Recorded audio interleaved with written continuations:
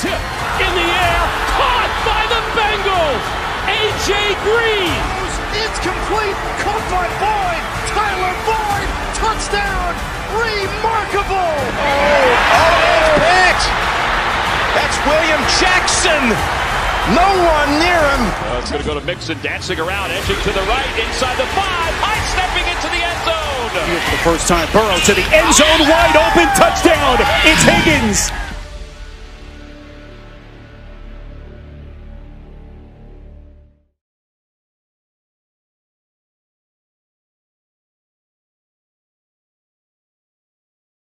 What is up, guys? Welcome to another episode of Who Dey Talk.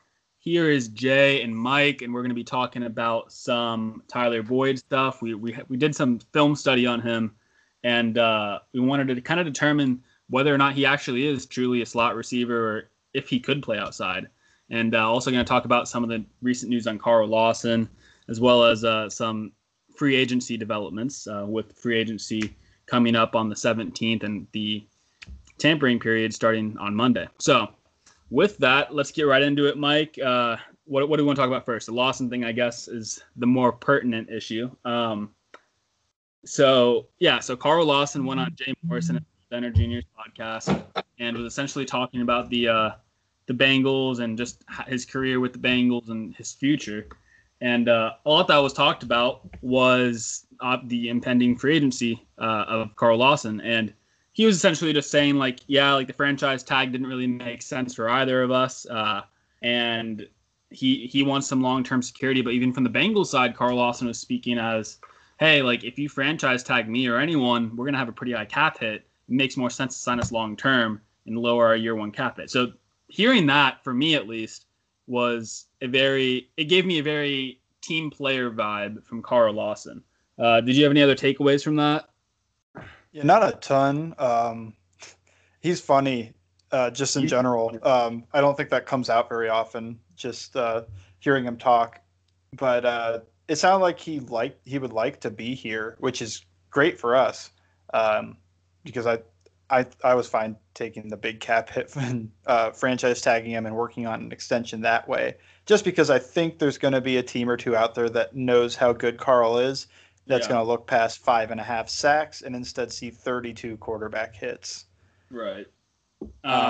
That's definitely something that, as Cincinnati fans, we know how good he is, but I feel like like you said, a lot of teams kind of just look at the sacks numbers, or they don't necessarily do the deep dive. But you're certainly right. A couple teams are going to know that, and I think that's where the worry comes in that we're not going to be able to bring him back. Yeah, I think the real fear is that Cleveland knows that.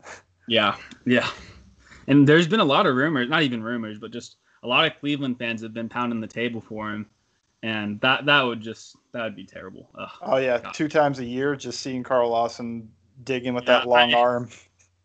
I don't know how they can let a guy like that walk. He was very clearly talking about, he obviously cares about the team's best interest. He obviously wants to be a Bengal. And the thing that really got me is on that podcast, you heard him talk about, and he glanced over. No one really addressed it, but he said the Bengals hadn't even reached out to him, or that there's been no negotiations. And this was 3 days ago, and he also said it was probably because of Corona or whatever. But to me, that's a guy you should be at least trying to keep. And even if it's pending Corona stuff, fine, whatever. But at least get the talks going. You have this advantage of we're the only team that can sign him to a deal up until the 15th. So I feel like that's an advantage they need to be taking advantage of. So that's just me. But yeah, he blamed the Corona for it, and I don't know how much I believe really that Corona's the reason. You can say that the cap's the reason. We know how much the cap would be, but we should have started talks. Just talking about we think you're worth 13-14 million per year. And then we're going to wait to see the cap, and then we'll work your first year cap hit from there, or something like that. Exactly. It shouldn't be no talks at all. That'd be ridiculous to me. Exactly. And that's the other thing. They did know the cap minimum. The cap was at least going to be 180 million. We found that out a week and a half ago. So that they had an idea of where it was going to come in at. It's not like the teams don't know what the revenues are coming in. The fans are kind of in the dark on that, but the teams have a very much better idea of what the cap's going to end up as than we do. And all the estimates that we saw from even like December were between 175 and 185 million. And the fan estimates are right because it came in at 182.5. So the fans can get the estimates right. The teams have more information than we do. There's no reason why they shouldn't be able to pin down what the cap's probably going to be and get a head start on negotiations. Yeah, I think at worst, without any cuts, we would still have, if it was like 175 million at the cap, I think we were still, 30 million under. So there was no reason not to talk to him. Yeah, so if it was 175 million, which we knew from 2 weeks ago that it was going to be 180 million. So let's even if it was just 180 million, I mean, we still would have had 39 million, 38 million to spend. And that's before Geno Atkins. That's before Bobby Hart, Xavier Su'a-Filo. And that's another thing I want to touch on real quick while we're talking. I mean, Bobby Hart, I've seen a lot going around lately, and I completely agree with the line of thinking that the Bengals aren't going to move on from him until after the draft. And I've been kind of talking about it a little more recently in the past couple of weeks, but just what we know about the Bengals, how they operate, I could definitely see him being a Bengal through the month of April. Yeah, and he's better than fans want to believe. I see a lot of the same videos about, look, he's not even trying here on a full slide to the right where Quinton Spain stepped left and the guy got through. Like, it looks like he's not trying because this guy dropped into coverage. And yeah, even it's not his sign. Willie Anderson even went over that, and it's still the main narrative with Cincinnati fans was, yeah, he's not even trying on this play. It's not that. He's just not a quick processor. He's never been a cerebral player. So right. He doesn't see his guy drop and immediately look inside like there's going to be somebody there. He sees him drop and then he's waiting, and then by the time he looks over, the guy's through. So he has his problems. He's not a good player. He's the stopgap. I mean, really, yeah. Rick Wagner is not a huge upgrade over him. He's just a different face.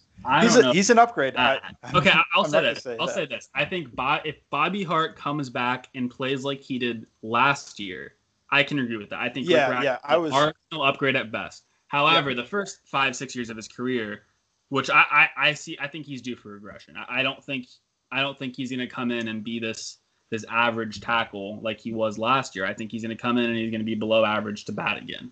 So, but let's assume he's going to come in and play like he did last year, which I think was an average tackle, maybe slightly below average. I think tackle. Slightly below, but yeah, I mean, below average to us, it was average. Yeah, to us, it was average. So let's call it slightly below average. I think Rick Wagner is an average tackle. Yeah. And even if that's the only upgrade, I mean, I think that's what you got to do. I mean, I think Rick Wagner and Matt Filer are the two guys that are kind of the good stopgaps on the market. And I think those are both upgrades over Bobby, and I think they're going to cost just as much as Bobby's going to cost. And to me, I think you just need to get a guy like that out of here just because we need to have some culture turnover. We need to have some bad player turnover, rather. And just because I fear that they're gonna look at Bobby Hart and they're going to say, that's continuity, that's stuff we need. We need to have continuity on the line. Which continuity is good, but not bad players. Like, you don't, like, a consistently bad player is still a bad player. So, yeah, I was going with his career path where he was becoming a below average player. But if you assume that he's going to regress back to being bad, then yeah, those guys are big upgrades. Right. I don't think Filer or Rick Wagner are going to change the line, and neither one should stop us from drafting Penei Sewell. Oh, but 100%. They're definitely stopgaps, and that's what you want. And what Bobby Hart was last year was a stopgap. So, right. I mean, personally, I don't want either of them, but I think if the idea is, hey, we want someone that's not going to force us to take a offensive tackle round one, which I think that to me, I'd take any of the 3 offensive tackles over any of the wide receivers except for possibly Waddle. But even that's regardless. I mean, the offensive tackle class is great. It's going to be great in round 2. So I don't think that point is all that. It's all that strong. So I don't want to do that. But if you are going to get a stopgap guy, I think that the main thing you want in a stopgap guy is versatility. Just because, like, let's say we do draft Sewell and we have Bobby Hart or we have Rick Wagner. Let's say they're making $6-7 million a year. What are you going to do with them? Are you going to sit a $6-7 million guy on the bench? I mean, are you going to cut him? And if you're going to cut him, then that's just wasted money you could have used in free agency. So to me, if you're going to get a stopgap guy, it has to be Matt Filer because Matt Filer can play guard and tackle. So you're not, yes, you have a guy that can play offensive tackle. You have a guy that if you don't want to take an offensive tackle, you don't want to reach, yes, he can play right tackle. But if you do, you're not just wasting that $7 million. So that's my idea if you want to stopgap guy. But personally, I don't even want to stopgap guy. I cannot talk today. I want Zeitler and Thurney, or Zeitler and someone else, or I want 2 startable guards that are above average. That's what I want. Because Filer, realistically, not above average. He's about average. So that's where I'm at. Kind of getting off topic here. Sorry, but yeah. No, that's okay. Filer, yeah, average, and same with Rick Wagner. The thing about them that Bengals fans will like is that they're better pass protectors than run blockers, while Bobby Hart is a better run blocker than he is a pass protector. So you're going to see less Burrow hits from that side, but Mixon's going to have even less to work with. I mean, while we're talking about these stopgap right tackles, what would you think about Bobby Hart playing right guard? Playing right guard? He makes too much money. I think you have to cut him. What's he make, like $8 million?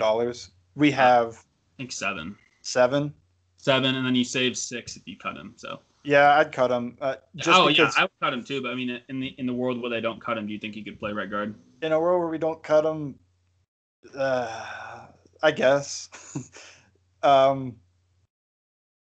it would be okay. To me, I think I'd rather, honestly, either just get Zeitler, who's probably not going to cost more.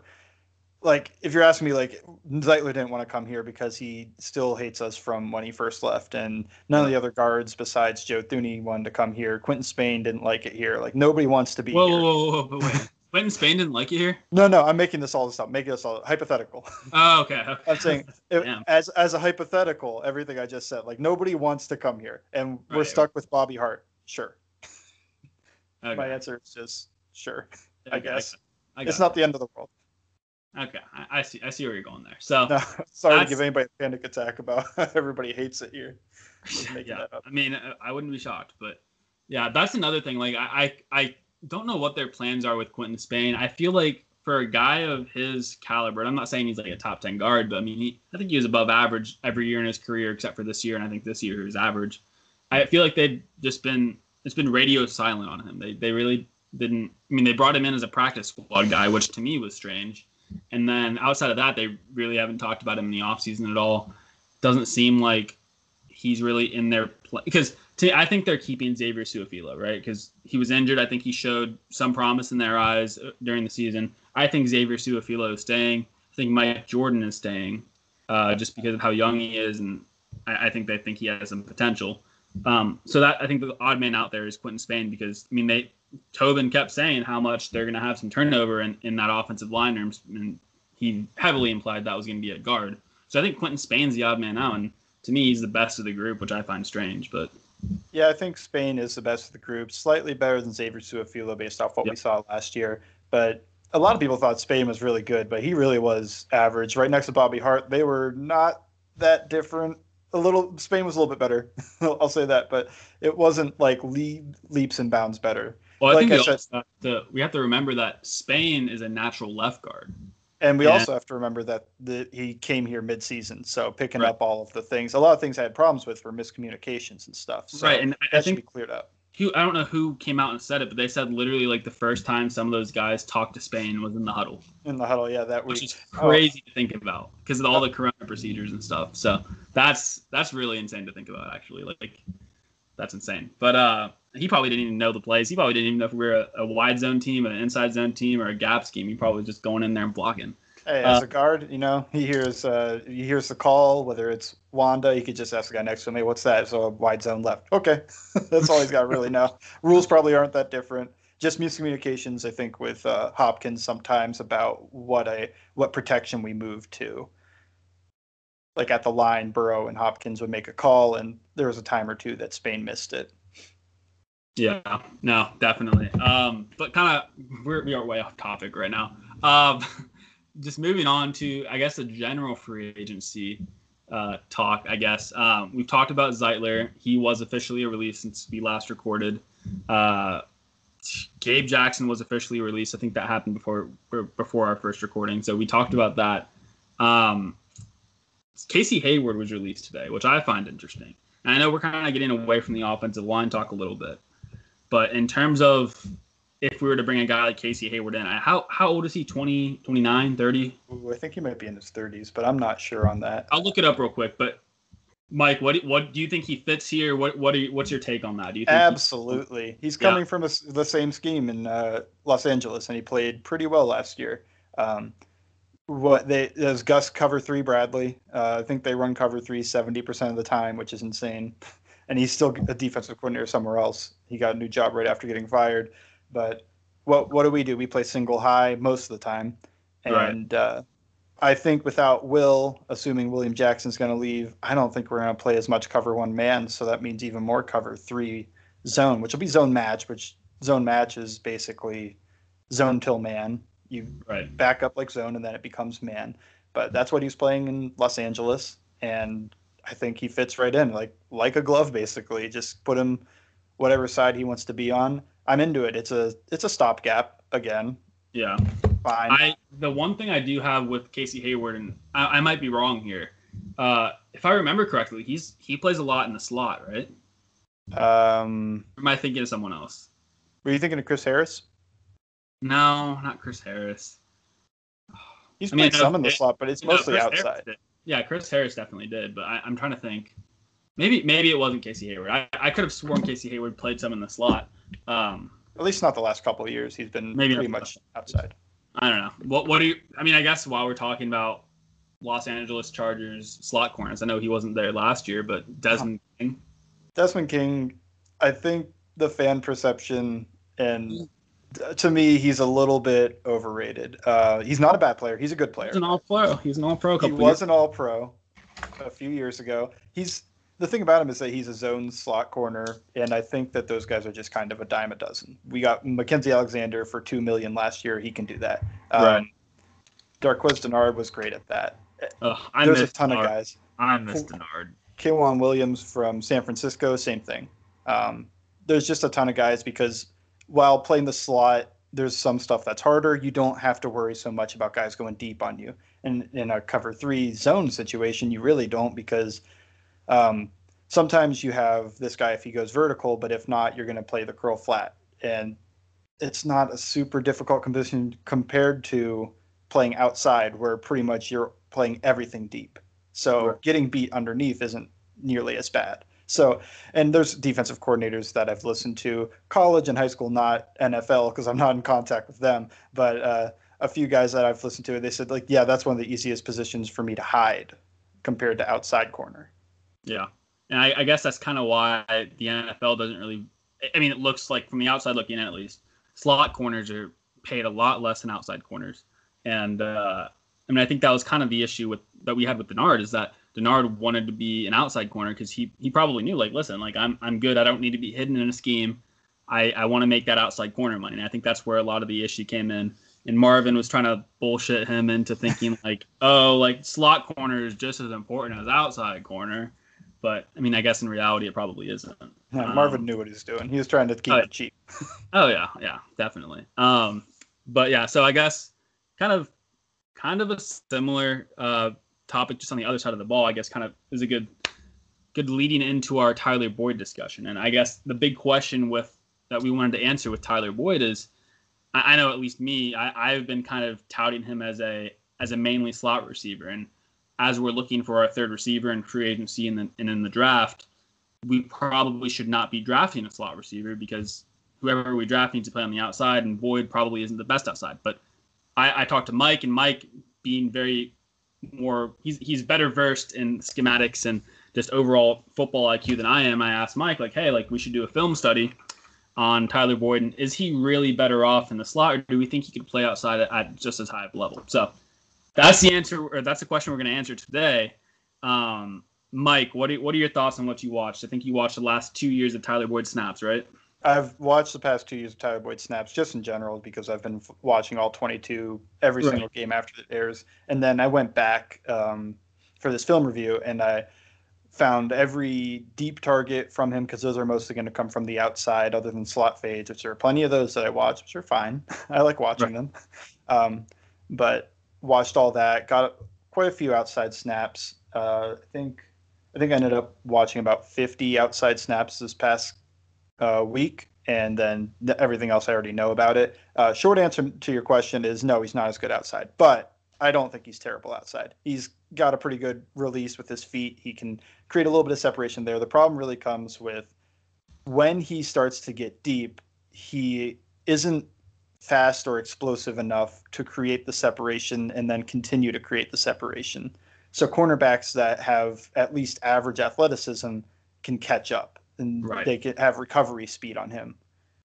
And I think that's hidden a little bit more in the slot because one, he's getting the balls quicker. It's more of a timed sequence. So 5 steps up, hits into his slant route, and Burrow's hitting him right up there. So like that's to me like that's why he's so successful, because he gets just enough separation to where he can make the catch, but he's not going to get any more separation than that. And on the outside, that's a little more difficult to do. That's my take on it, at least. It's also east-west separation, not north-south, where I think on the outside you need to either be really good with your hands to create separation. Kind of T. Higgins a little bit like that. He's also a smart player. He's got great hands. And that's Jamar Chase's whole thing, is that he can create separation with his hands. But Tyler Boyd, not great at that, and he's not fast or explosive really, but he's really good at change of direction and little fakes, and even his release from the slot is nice. He does that little skip release so much. It's something Devontae Adams does a lot too. And you want to make it look like all of your stuff. So he skip release to a slant. He skips to an out route. He skips to everything.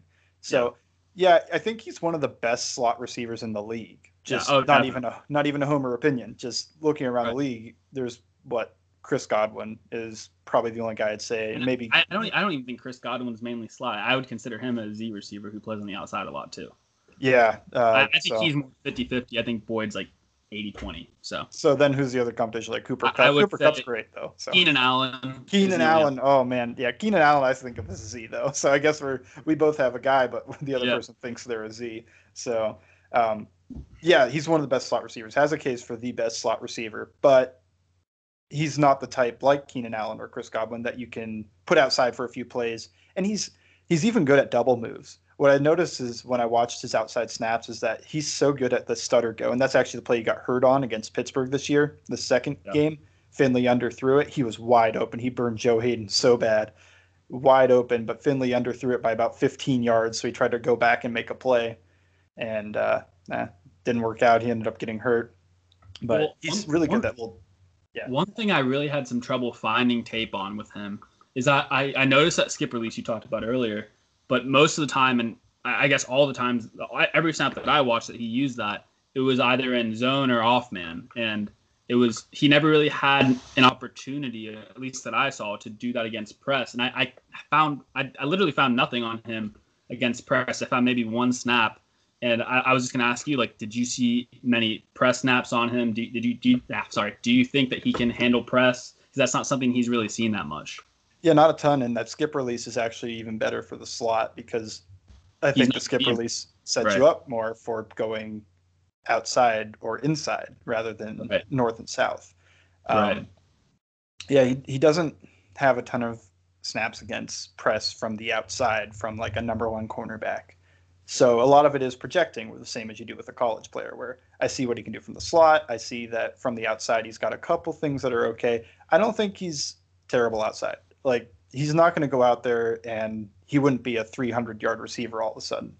But I think he'd move down both in efficiency and basically everything. And he's not going to scare a defense into playing too high because they'll just trust their cornerback to have recovery speed or the safety to get there in time. So it's part of the reason why a lot of us are kind of wanting a deep threat, quote unquote, or a guy that can actually separate. Because right now we have Higgins who separates well with his hands, but outside of that, he's not a great separator. Boyd, he's just not really a great separator by any means. And I think our team as a whole ranked last in average yards of separation last year. So like I think that's something that we're already missing. And I think by moving Boyd outside, that might just kind of make the problem even worse. But where I'm going to come from is that something Alabama did a lot of, and that's in what Los Angeles Rams have done a lot of, and what we did a lot of 2 years ago, but not last year, is that if we end up with a guy who might be better off, I'm not going to say better off in the slot, but a guy who doesn't release super well. Let's say it's, I haven't watched too many wide receivers, but Rondale Moore. Let's call it Rondale Moore. Sure, Rondale Moore. I've seen a couple of snaps of Rondale Moore. Looks pretty good on his release, and he squats 600 pounds, so I trust him. But I'm I haven't watched him, so I don't know. We'll say Rondale Moore can't release well outside. What you can do, and this is what Alabama did a lot with, they did it a lot with Waddle actually, is you get them into a stack. You get one guy in front of the other, and then they both have free releases. They're going to switch release, or they're just going to release off the line, but cornerbacks aren't really going to press it that much because they're usually doing what's called a banjo or a fiddle, just some musical instrument, I guess. One's going to take the outside guy, one's going to take the inside guy. They don't have, you're taking the point guy, I'm taking the back guy. It's right. I'll take outside, you take inside. So they're not going to press him and jam him up because that's going to end up messing them up more than it messes the receiver up or the quarterback up. So if you put him into a stack a lot and condense our formations a little bit, which isn't something Burrow did at LSU, but he's a pro. I think he'd be great in this. Los Angeles does a great job with it. And I mean, Alabama had one of the most beautiful plays. They stacked Jalen Waddle and Devonta Smith together, and Waddle ran a clear streak, 9, whatever you want to call it, and they switch released, and Devonta Smith ran a 15-yard dig behind it as a switch release dagger. And I was like, please add that. It would just get a guy with that speed. Is so dirty. Oh yeah, my God. Have Boyd or somebody running that 15-yard dagger. I think he'd be great. I think that's something he could excel at over the middle of the field. And him and Higgins are both really smart too. Yeah. I think they find the soft spots and get leverage really well. You even saw that on that one really highlight play against Tennessee where Boyd is really covered, but he knows that this guy's on my front. Burrow's going to throw it to my back without even looking. Either one really makes the play and scores. I think that's a touchdown. Might have been tackled. Is that a touchdown? You got stopped like a yard short. I forget. It was a beautiful play. They both, him and Burrow both understand leverage really well. So all this just to basically say it's not the end of the world if we end up taking a guy who can't release outside yet, who maybe they can in the future, because Rondale Moore's fast. So he can threaten deep. You just need to work with him on protecting his chest and getting off the line, I guess. Right. So while they're developing, get some of these stacks. And there's a lot of stuff. The reason I think Moore is purely a slot guy is, one, he's 5'8", and two, more importantly, his route tree is just so underdeveloped. And unless he's running a 9 or a slant, like, he's really not going to be that effective. Like, he's those are the only routes he can really run outside of like wheels and screens. Like, he's so much of just a gadget player, which is why I kind of had him listed as a slot. I think he can release well. I mean, he certainly has a strength to him. I mean, we've all seen the workout pictures of him in the past couple of weeks. He's a big dude, but I think his reach is going to hurt him against the press. And I think I've seen a good amount of times where his route running doesn't even really, like, you wouldn't want him on the outside, even if he could release, because he just doesn't have the route experience, because he's an athlete. That's what he is right now. So that's my take on Rondale, but something you hope that a wide receiver coach will be able to develop with him. But it is a little bit of a projection, but that's why they're a second-round pick, right? They have some type of wart with them. And I don't think being 5'8" is the end of the world. Just go compliment Steve Smith. I mean, I wouldn't call it the end of the world, but I think generally, like, if you're that small, you're going to have an issue with length, and you're probably not going to have the strength that a bigger wide receiver is going to have. And I think that's just setting you up for failure right there, just because I don't know. Like, to me, like, yes, you have your Steve Smiths, you have your Demiere Birds, but I think for every one or two of those guys, there's going to be 10 or 15 smaller guys like Cole Beasley or someone like that. Cole Beasley's fine. He got an All-Pro vote. But he was a slot. He played exclusively on the slot. That's I was just pointing out that he got an All-Pro vote over over Tyreek Hill or Devontae Adams or somebody. Which is insane to me, but whatever. Anyway, though, so I guess the general conclusion to be had from this is it wouldn't be the end of the world, but we would prefer to draft an outside guy or bring on an outside guy over a slot guy, I guess, is the conclusion. I would definitely say that is where we should go, but even if we get an outside guy, I'd love to see us run some more stacks and stuff. It was something Taylor did pretty well his first year here, and then we just got away from it because we got Burrow, and now we've got to run basically the LSU offense, but not really, because we're still running a lot of Taylor's concepts too. And it just ended up being like a mixture that, to me, didn't exactly work out. I think there's a better mixture out there. Yeah, for sure. And I think one of the things that I'll be excited to see is free agency, obviously, and the tampering period starts in 2 days on Monday. I really want to see them get a faster outside guy. There's not that many on the market right now. There's about probably 2, maybe 3 guys that you'd be comfortable starting long term. Probably Will Fuller, who is often injured. Curtis Samuel, who started in the slot a lot early in his career, but last year and the year before he played a good amount on the outside. You know, his Curtis Samuel's ADOT was I think 0 or negative because he got so many touch passes. Really?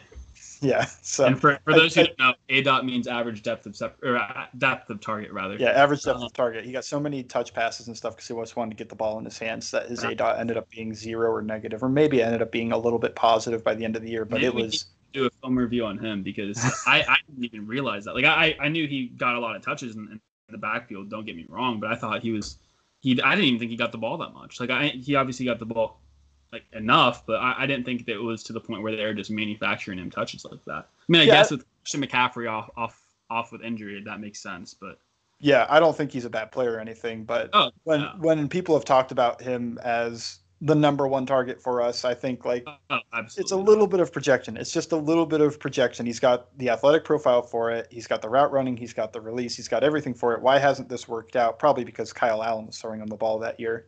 And then last year they were like, hey, you're really good. Let's just get you the ball. And we already have Robbie Anderson and DJ Moore.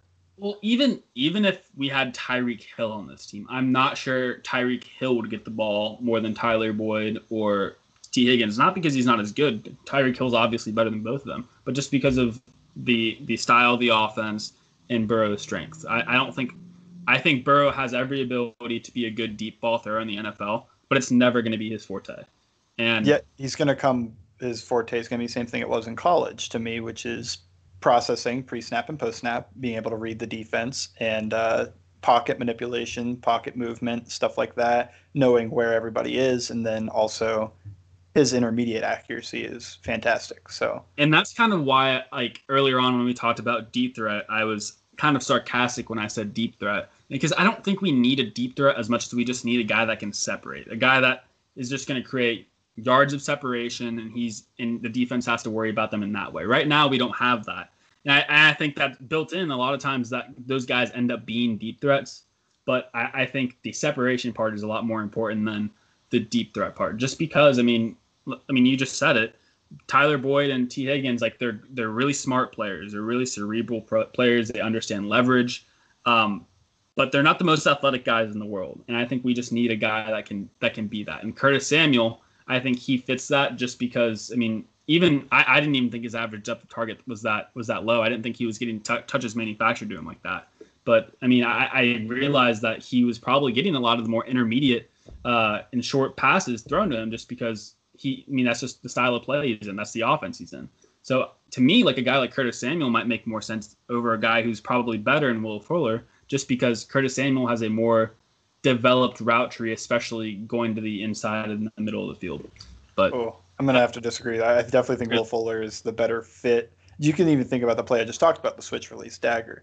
You're not going to get the ball to Will Fuller there running the streak, but he's going to take away the safety and the corner and allow Higgins or Boyd to get the underneath stuff. So he's a better football player than he is like a volume receiver.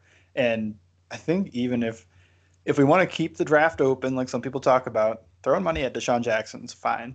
He's still fast. He's going to be injured. He's going to get injured. He can't be. I think Curtis Samuel is able to run that dagger that you talked about. I think Curtis Samuel is able to take that safety back with him because if he's not getting the ball anyway, like we really don't care if he's.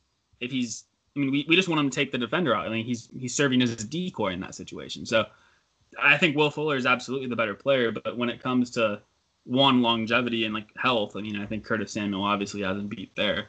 But then also, I mean, like we said, like Burrow's an intermediate ball thrower. That's where he excels. And I think Curtis Samuel I don't know. To me, Curtis Samuel's skill set fits that a little bit better. But that's just me. On Deshaun Jackson, it depends on how much it is, honestly. Like 5-6 million, maybe. That's about as high as I'm willing to go. I was thinking 5. I don't think it's going to cost much with how much he's been injured and he hasn't really been on the field. But if he doesn't get hurt, it's an amazing signing. If he gets hurt after 8 games, it's what we expected to me. Yeah. That's true. And that's kind of I've seen there's a guy on Twitter today talking about throwing the bag at Will Fuller, throwing 16, 17 million at him. And I'm like, man.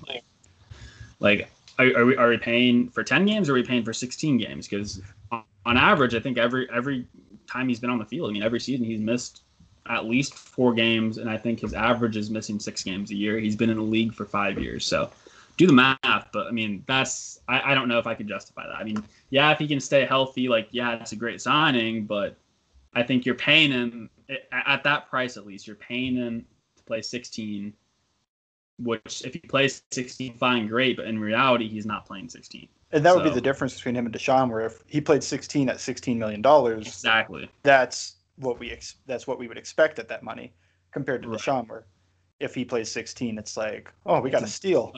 Right, exactly. It's kind of like Jordan Reed almost. Like Jordan Reed, he could be the best tight end in the league when he's healthy, but he's just never healthy. So right now, I think he's on like a $4 million contract right now because, I mean, teams are taking flyers on him. Like, they think, hey, if he can be healthy for a 16-game season, we're going to have an all-pro tight end. Yeah, it was the 49ers took a flyer on him, which is just stupid. I mean, having him and Kittle would have... Yeah, that's... Didn't they have Vernon Davis, too? No, he played for the football team 2 years ago. I don't think he played for them last year. I don't know if he played for anybody last year. I just remember that crappy hurdle he had where he jumped over somebody in the first week, I think, and it was, like, awesome. And then he's like, I'm going to do that again. It's like, no. Yeah. You did it once. His athletic profile is insane if you ever look it up. I think he ran the 4.3s at like 6'8", whatever. Who? Vernon Davis. You ran a 4? No way. I'm looking this up right now. It was either high 4.3s or low 4.4. Holy fuck. 4.38. That's what I said. Yeah, his athletic profile is insane. So I can't say Kyle Pitts is the best tight end I've ever seen because it's like I think I would have loved watching Vernon Davis. I personally, like, I would take TJ Hawkinson over. Never. I think he's a full tier ahead of TJ. I think TJ was great, but what was TJ's problem? The stuff to me that mattered more for a tight end, which is, can you change the numbers like Tyree? Can you change the numbers like Travis Kelce? Can you change the numbers like Darren Waller and force a cornerback to guard you, and you can still beat that cornerback? Similar, George Kittle beat Stephon Gilmore last year for a 10-yard gain. Do you think that TJ Hawkinson can do that? I think he hasn't been given the opportunity in the NFL, but he showed to do that in college. And I think the issue in college was they had Noah Fant on the team at the same time. So Noah Fant was drawing the corners. But I think TJ Hawkinson every bit has the athleticism to do it. I think TJ Hawkinson ran I forget what he ran, but TJ Hawkinson was an athletic freak too. I mean, he was fast, but I think he was his game speed. He wasn't as fluid either as Kyle Pitts. And Kyle Pitts, I don't know if I've ever seen him tight end beat the cornerback 1 and the cornerback 3 by consensus off of press man. That was insane. He beat Surtain and J.C. Horn badly off of the line of scrimmage. Yeah, Hawkinson's RAS was a 9.18. He ran a 4.7 flat.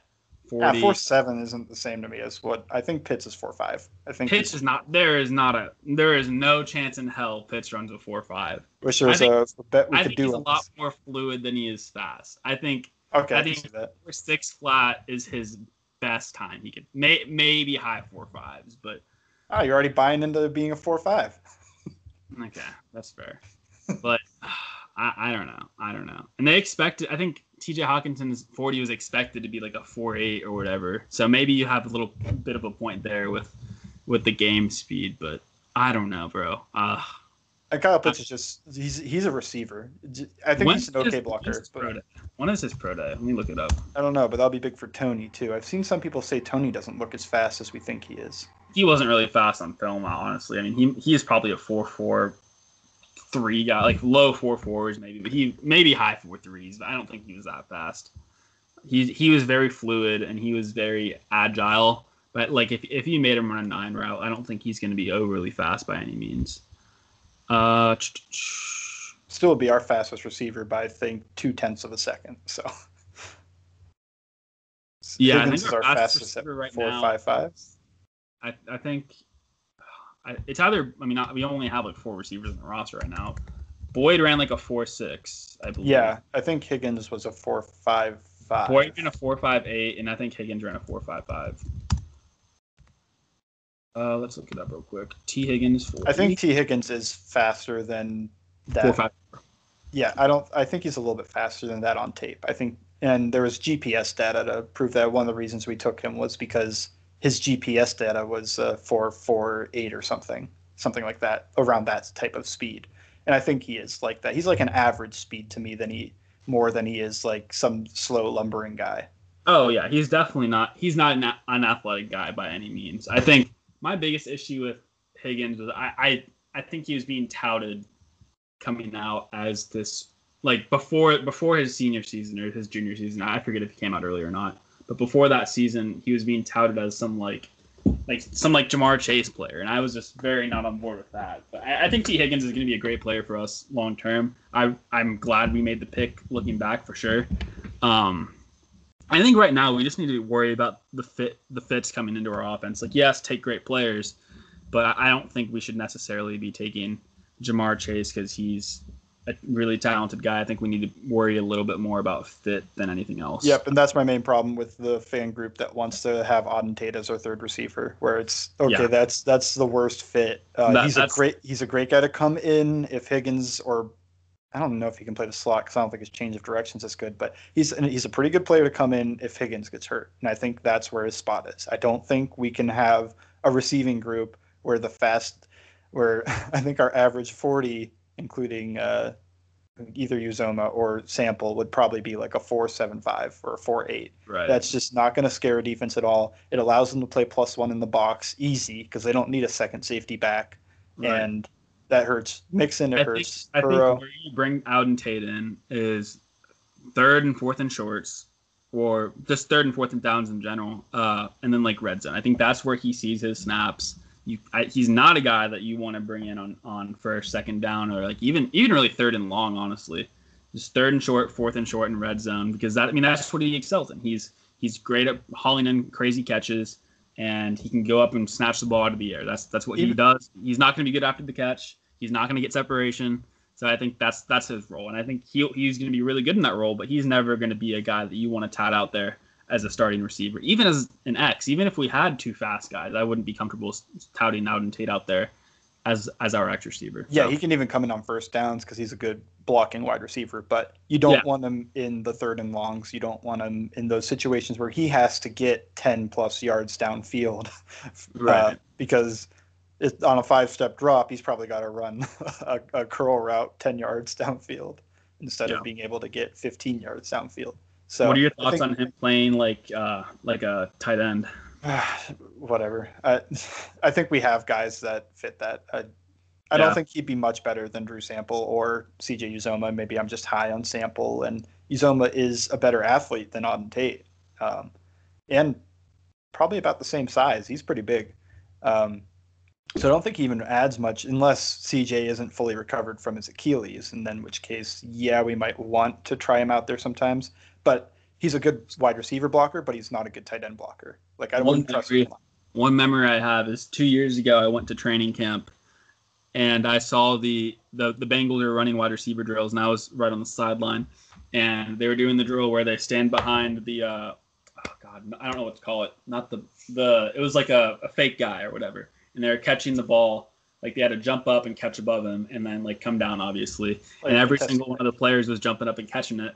And Auden Tate just could like go on his tiptoes and catch it, and it was hilarious.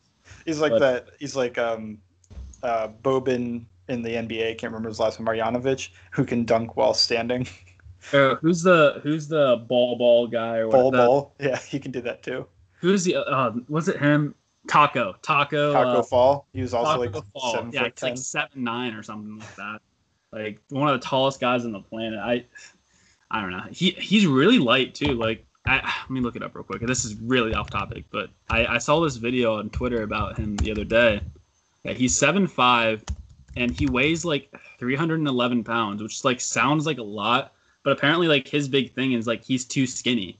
And like I can't even imagine being 310, 315 pounds and being considered skinny to the point where they don't play him because he's like a liability to be injured. Well, like imagine how much you have to eat at that weight to put on weight too. Yeah. Oh my God, that'd be insane. It's like 10 meals. That'd be such a curse, honestly. I don't think I'd ever want to be that tall.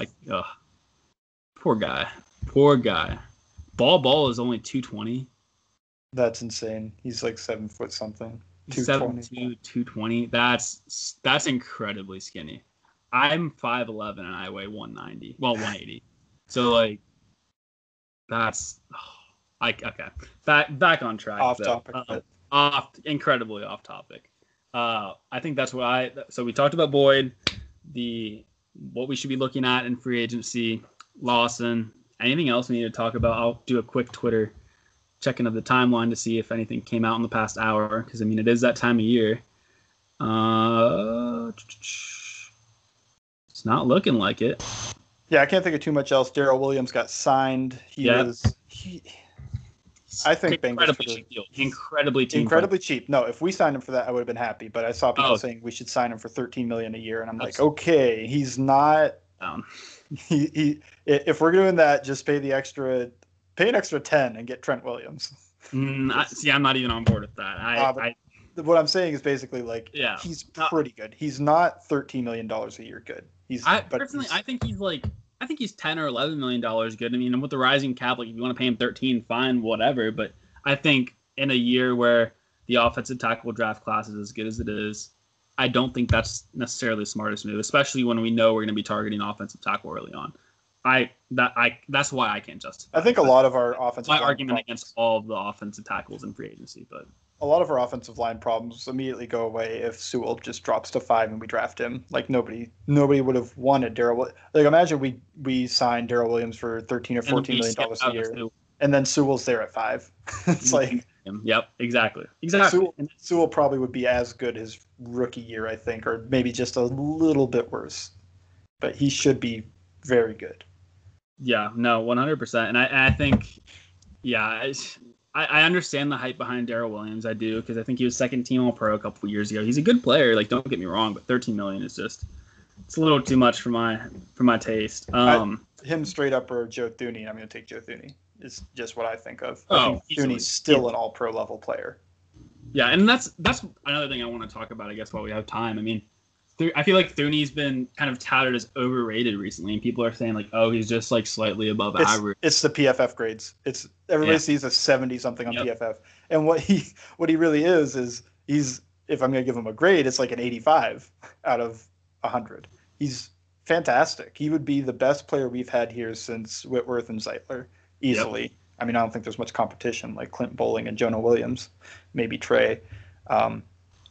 So I think he would be night and day about how much better he is than anything we've had. I would just, if anybody thinks he's an average or just slightly above average level player, just go back to the Super Bowl where the Patriots played the Rams and watch him, Andrews, and Mason take on Aaron Donald. Donald had 0 sacks that game. I don't think he had much of an effect on the game other than like forcing the offense to work around him. Right. But because they did so well, like those 3 did so well. And David Andrews is also a free agent who I think is very good, but he's a center. So we have one thing. So I think with Thuney, the one thing I'm really worried about is I feel like we've seen a lot of Patriots offensive linemen leave New England and just suddenly become bad. And to me, that didn't make much sense until I thought who their offensive line coach is. Dante Scarnecchia, the greatest offensive line coach in history. Exactly. So, and he's not there anymore. He's not there anymore? No, he's been gone for the past. He was gone last year. It was 2 guys they have. One's named Calm. I don't remember the other one. They're good. They seem at least good because the offensive line didn't fall apart or anything. They played really well. It was probably the best part. Where did Dante go? Retiring, the golf course. I mean, he's like 70-something or maybe even 80. He was old. I watched that. He's an old dude. Yeah, 73. I mean, I watched a clinic with him. He was talking about basically what he does with his offensive line in the preseason, just like drills and stuff and spring training. And that was in 2010. He looked old then. So I was like, yeah, I don't know how much longer he's got here. And then I think I watched a thing with Paul Alexander, who's been gone for years, and around 2010 is like, yeah, he looks young. But which one stuck around was Dante. Yeah. Dante's great, but I think we're going to see less Patriots O-line leave and become bad because it's the same thing that happened with the Steelers and Munchak. Just think of once Munchak left and went to Denver, where suddenly Garrett Bowles is an All-Pro. wonder why. Right. Yeah. I think fans underrate how much an offensive line coach matters and how we had the worst one in the league before Frank Pollock. And I think Frank Pollock is even slightly overrated. I think he's a good offensive line coach. I don't think he's because I think everyone said he's coming from Dallas. Dallas has the best offensive lines. Like, okay, but who really set the stones for the offensive line? It wasn't Frank Pollock. It was Bill Callahan. But exactly, Frank it was Pollock Bill Callahan, who we could have fucking had. If Zach Taylor was a douchebag, we have to move past that. And we got stuck with we literally chose the worst guy, the worst offensive line coach in the league. I think Scarinaccia and Bill Callahan are number 1 and 2, maybe Scarnecchia. Yeah, that's what I meant. Sorry, Callahan and Scarnecchia are probably the 2 of the top 3 offensive line coaches in history, and we passed up on Bill Callahan for potentially one of the worst offensive line coaches in history. And different day. It possibly set us back a while because hoping Burrow comes back fine, but if we had Bill Callahan instead, I think the offensive line would have been better. He wouldn't have taken as many hits. I think if we had Bill Callahan, we probably wouldn't have been starting Michael Jordan. No, I disagree. I think we would have been starting Michael Jordan. Think he would have actually been good. I think it actually would have been good. Yeah. I think Michael Jordan would have been good. I think Jonah Williams would have been a lot better than he is now. I think Jonah Williams is still a good player. I think Trey Hopkins would be a lot better. I think we'd see Trey Hopkins play like he did in 2019 or 2018 or 2019, where he was a top 10, top 12 center. 2019. I don't think he was that much worse this year, but he did take a little bit of a step back. And I think at right guard, I think we would have seen Spain, and I think we would have seen Spain come back to what he normally is, which is an above average guard.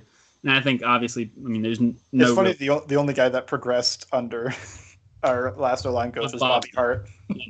Yeah, but while we're on the topic of offensive lines, and I think this is probably the last thing we're really going to have time for, Andrew Norwell, who hasn't been released yet, and Trai Turner, who has been released. And a lot of the people that look at PFF, and I'm going to be honest, I haven't watched much of Trai Turner, so PFF knows a lot more than I do at this point, when you relate to 2020. But they do have I think it was like a 35 grade on him or something extremely low like that. They're usually not that off. They could be off. Like I think with Thuney, they're about 10, 15 points off, but they're not going to be 30 points off, I don't think. So he must have been pretty bad last year. He was injured, though. I don't think he even played against us. He started out the year injured. Yeah, and that was kind of the story with their entire offensive line. But what would you take a flyer on him? And if so, like what kind of contract would you give him?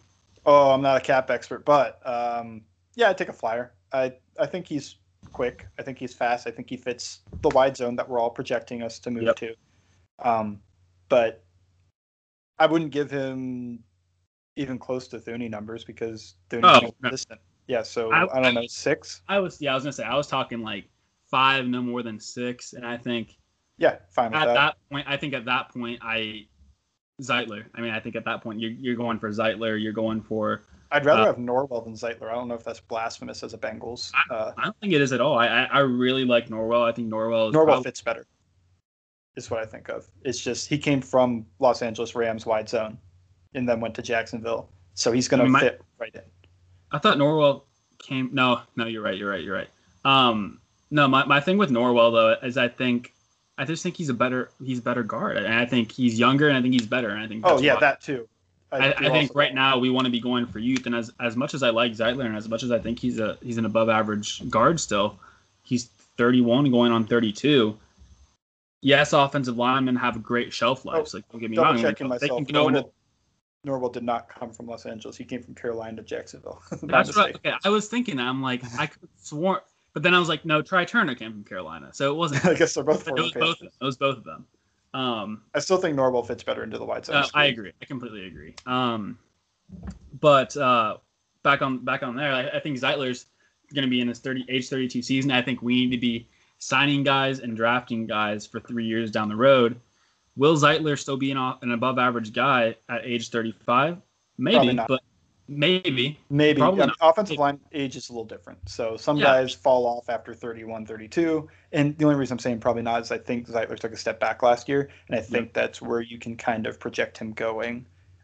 It could be just the Giants because the Giants' offensive line was a train wreck. They had Mark Colombo who got fired mid-season and I think There was a rumor he got into a fist fight with his head coach, but I think it got squashed. But I'd like to believe it. I don't see that.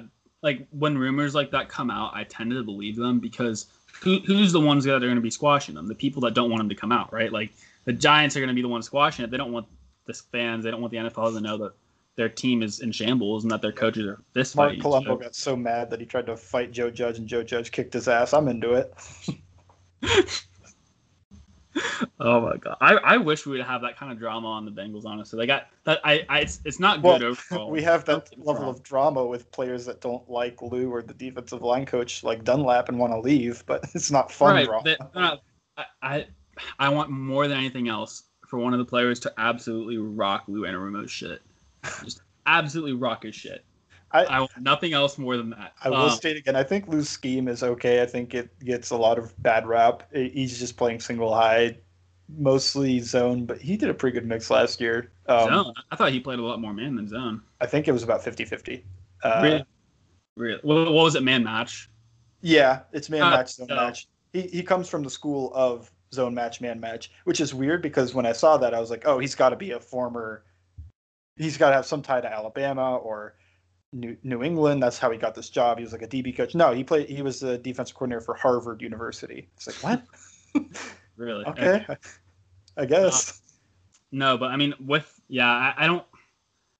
My main issue with Lou is not even his scheme. It's just how everything you've heard about his players. It's how picky he is his players. I mean, he threw away a franchise cornerstone like he was nothing.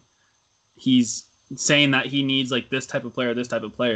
Like, I don't know. To me, like, I think Carlos Dunlap, if he would have actually been given the opportunity, would have been fine in this scheme. Like, I don't think he would have been as good as he used to be. But he would have been more than fine. And it was just Lou saying, I want this kind of player. Like, you need to be, like, I don't know, like 20 pounds less. Can you drop in coverage, even though they'd only drop in coverage, like, 5 snaps a game maybe, and they're not going to get targeted. Like, just... Well, we'll say one of the things he likes to do is when he brings a man blitz, he likes to peel, which is pretty common, but again, that would be something we don't have the players for. Like, we try peel. Sorry, that was advanced football technical terms. It's just peel is when you bring a cover zero blitz, which is nobody back, and man to man, and you just enough people to cover those guys. You actually bring one extra, and then the peel is if the running back releases to your side as a defensive end or outside linebacker, you run with them. And Dunlap got taken to the woodshed on that. Expected that he was supposed to peel with Kareem Hunt on a wheel route. went for a touchdown. How many defensive ends in the league can actually do that? I would say maybe like 6. Yeah, not many. Apparently, we're interested in Bud Dupree, and I think he could do that, but he can't rush the passer as well. Yeah, I really don't like that. If we lose Lawson for Dupree, I'm gonna be a little upset because it doesn't fit better. It doesn't fit better. Bud Dupree probably costs more.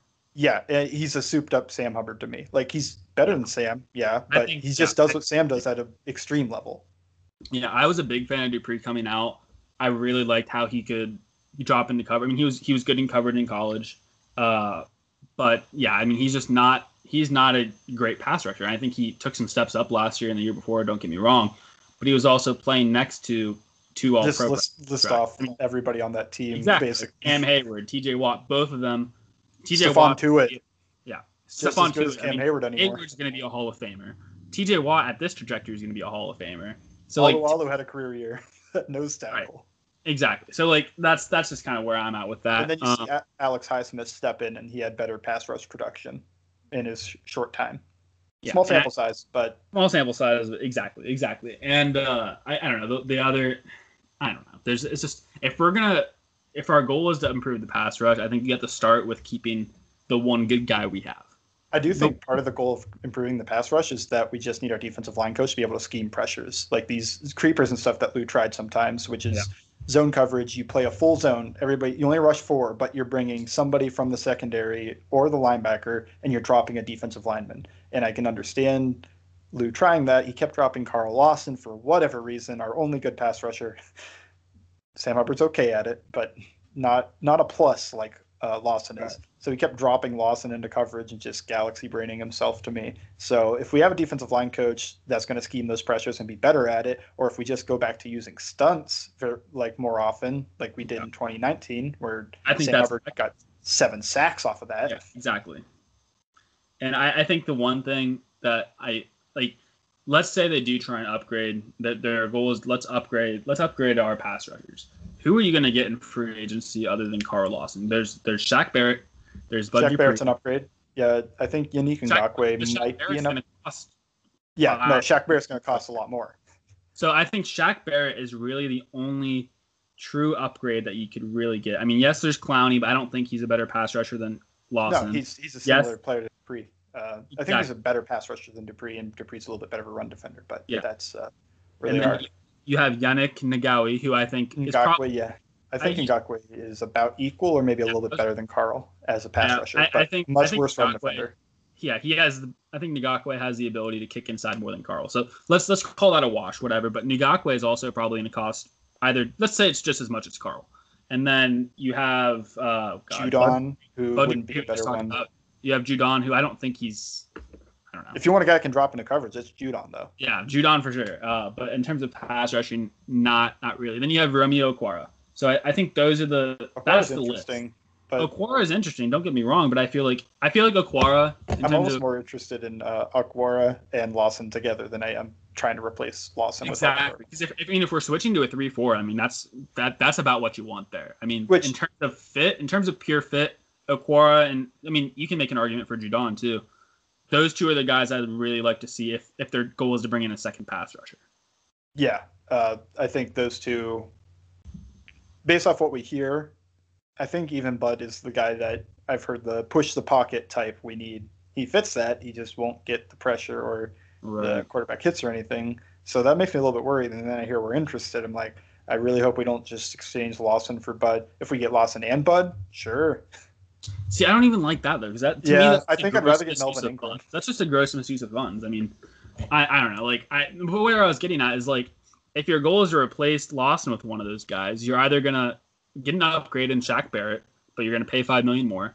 You're going to either slightly downgrade to Okwara, and you're probably going to pay a slight amount less, which is fine, like, value-wise, whatever. Or you're going to overpay for Dupree, or you're going to probably pay about the same for Judon. Yeah. So I think in any case, in terms of value, you're going with Lawson just because Lawson knows the scheme already. He's been here for a while. We know what he's going to be. And he's probably, like, pound for pound, buck for buck, he's probably going to cost the least. I mean, that's the way I see it. And I think keeping Lawson is the best way to start improving this pass rush because and you have a foundation to build off of. And everything off of what we heard on the podcast with him is that he likes being here. He enjoys it. He really gets it. Like he knows that he needs to, like, there's going to be sacrifices. He's okay with having a low cap hit year one. And yes, he's going to get more cash year one because low cap hit generally means higher signing bonus. But he understands the thinking like that comes behind building a team. Like he's not Dak Prescotting it and asking for $40 million a year. He's understanding like, hey, like I'm a great player. I want my long-term security, but I don't need to be paid $30 million a year. Yeah, and he kind of put to bed the one rumor I never liked was we're not letting him use his full pass rush move set. He just seemed dumbfounded by that quote. It's like, no, I mean, do you guys watch the tape? He's using the moves he does really well, the long arm stab, and then he has a move off of it. He has a couple moves off of it, whether it's the chop down or he can just swim inside. Or I heard the opposite. I heard him say, like, I didn't hear him really say he said that. He has to play within the defense. Which, to me, that just means, like, yeah, I can't spin outside on first down or spin inside on first down if I have contain. It didn't mean to me, no, you're not allowed to do this or this on third down, which is what I assume people thought. I think what people are, and I'm guilty of this too, because I'm going to be completely honest. I kind of went with the crowd, and I really was just very much pushing that, like, what the fuck, Anarumo. But I think that where I came from, at least, is we've heard this happen before, like Myles Garrett in Cleveland. That was a big thing his rookie year where, what was the guy's name? The Jets, the former Jets guy. Oh, Greg Williams. No. It was Greg Williams. Greg Williams. Okay. Greg Williams said, like, pretty much told him, like, yeah, you can't use these pass rushing moves. And that was actually true. So I kind of just assumed it was that same situation. No, on tape, I don't think there's anything I've seen that I'm like, oh, I wish he would add this to his move set, because He does a long arm stab into a swim. He does it to a rip. He does a chop rip. He does cross chop. He's got all these moves that I've seen. I've even seen him use spin moves. And what are we wanting him to do more? I mean, I could think of like a ghost move, I guess, but I don't know if he really does that. I think I might have even seen that once or twice. So I think he has a full moveset available. He's just what he's really good at. He's a technician for 1 to 2 moves, which is fantastic. He has possibly the best long arm stab in the game, Bull Rush. So working off of that, you don't want him to, okay, your best move's this. All right, now we want you to try to club swim and don't stab or anything, or do a 2-arm, try to Bull Rush that way. So if that's the case, I think that's understandable. And I think even Lawson would agree, like, yeah, that doesn't make sense for me to become Zadarius Smith with swipes. It makes more sense for me to use my move and use moves off of it. So, and basically what I'm saying is that I don't think there's a lot of stuff you can blame Lou for that. I think when we start adding things like that, it kind of takes away the validity of a complaint about him. It's the same thing that happens with Bobby Hart. Like, no, that play's not his fault. There are plays that are his fault that you're not pointing at, but it kind of takes away, like, you're just blaming him for everything. Yeah, no, I definitely agree there. And I guess with that, we are kind of running over our time. We try to keep these under an hour just for the sake of the listeners. But yeah, so that's what we got for today. We talked about some Lawson. We talked about some free agency, some Tyler Boyd, some obscure NBA players, Taco Fall, blah. But yeah, so that's going to be the episode for today. Just me and Mike today. Jake and Blake and hopefully Braden eventually will probably record on their own sometime this week. Maybe we join, maybe we don't. The point of this is so we put out more content, so we won't all be on the same podcast at the same time necessarily. But the point of this is to kind of get some more content out there. And I mean, I'm not going to lie, to start off, we had some technical errors where it was just we weren't able to get the first podcast out in time as we'd normally like to. So hopefully we can get those sorted out. But yeah, so look for these episodes in the future. Make sure you follow all of us on our respective social media accounts. You can follow me at JAYRBP, and you can follow Mike at Bengals_Sans, SANS. Did I get that right? Yeah, all good. Okay. I was just going off the top of my head. So make sure you guys follow us, and we'll see you guys next week. Hoo day.